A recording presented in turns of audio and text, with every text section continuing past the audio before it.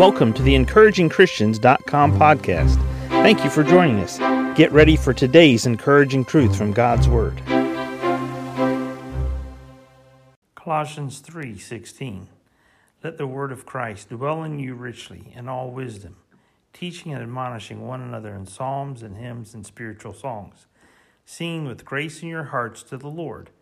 And whatsoever ye do in word or deed, do all in the name of the Lord Jesus, giving thanks unto God and the Father by him. As we think about the Word of God and we think about the truth that God has for us each day, the Holy Spirit wants to nourish our souls. He wants to feed us with truth from God's Word. He wants us to grow and mature in Christ. Here we see the Apostle Paul saying, let the word of Christ dwell in you richly.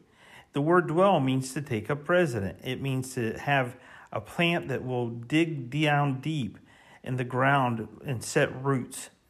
It means that you will build the dwelling place that you need, and you allow the Word of God to inhabit that.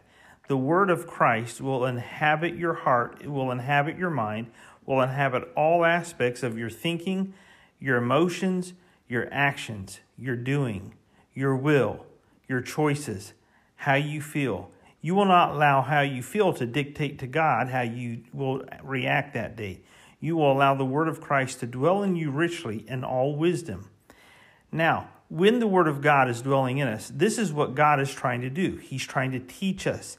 He's trying to admonish us in psalms and hymns and spiritual songs.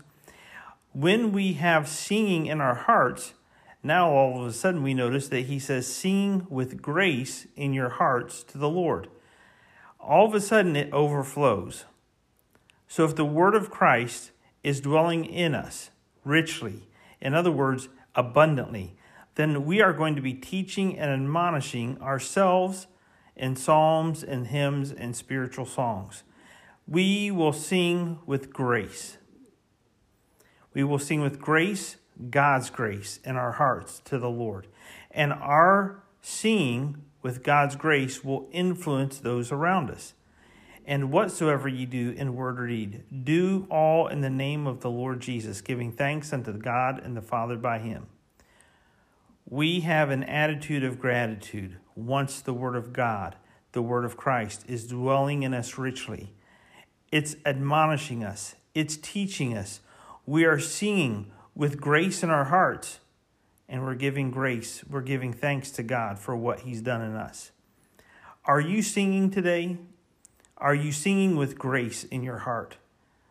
Are you thanking God today? There are so many aspects and so many things that have happened in your life that you can thank God for right now. The first is that you woke up another day. And then it only gets better from that because it adds to it. And it's God working in and through you and on your behalf. Thank you for joining us today for the EncouragingChristians.com podcast. Please explore our website for more encouraging truths from God's Word.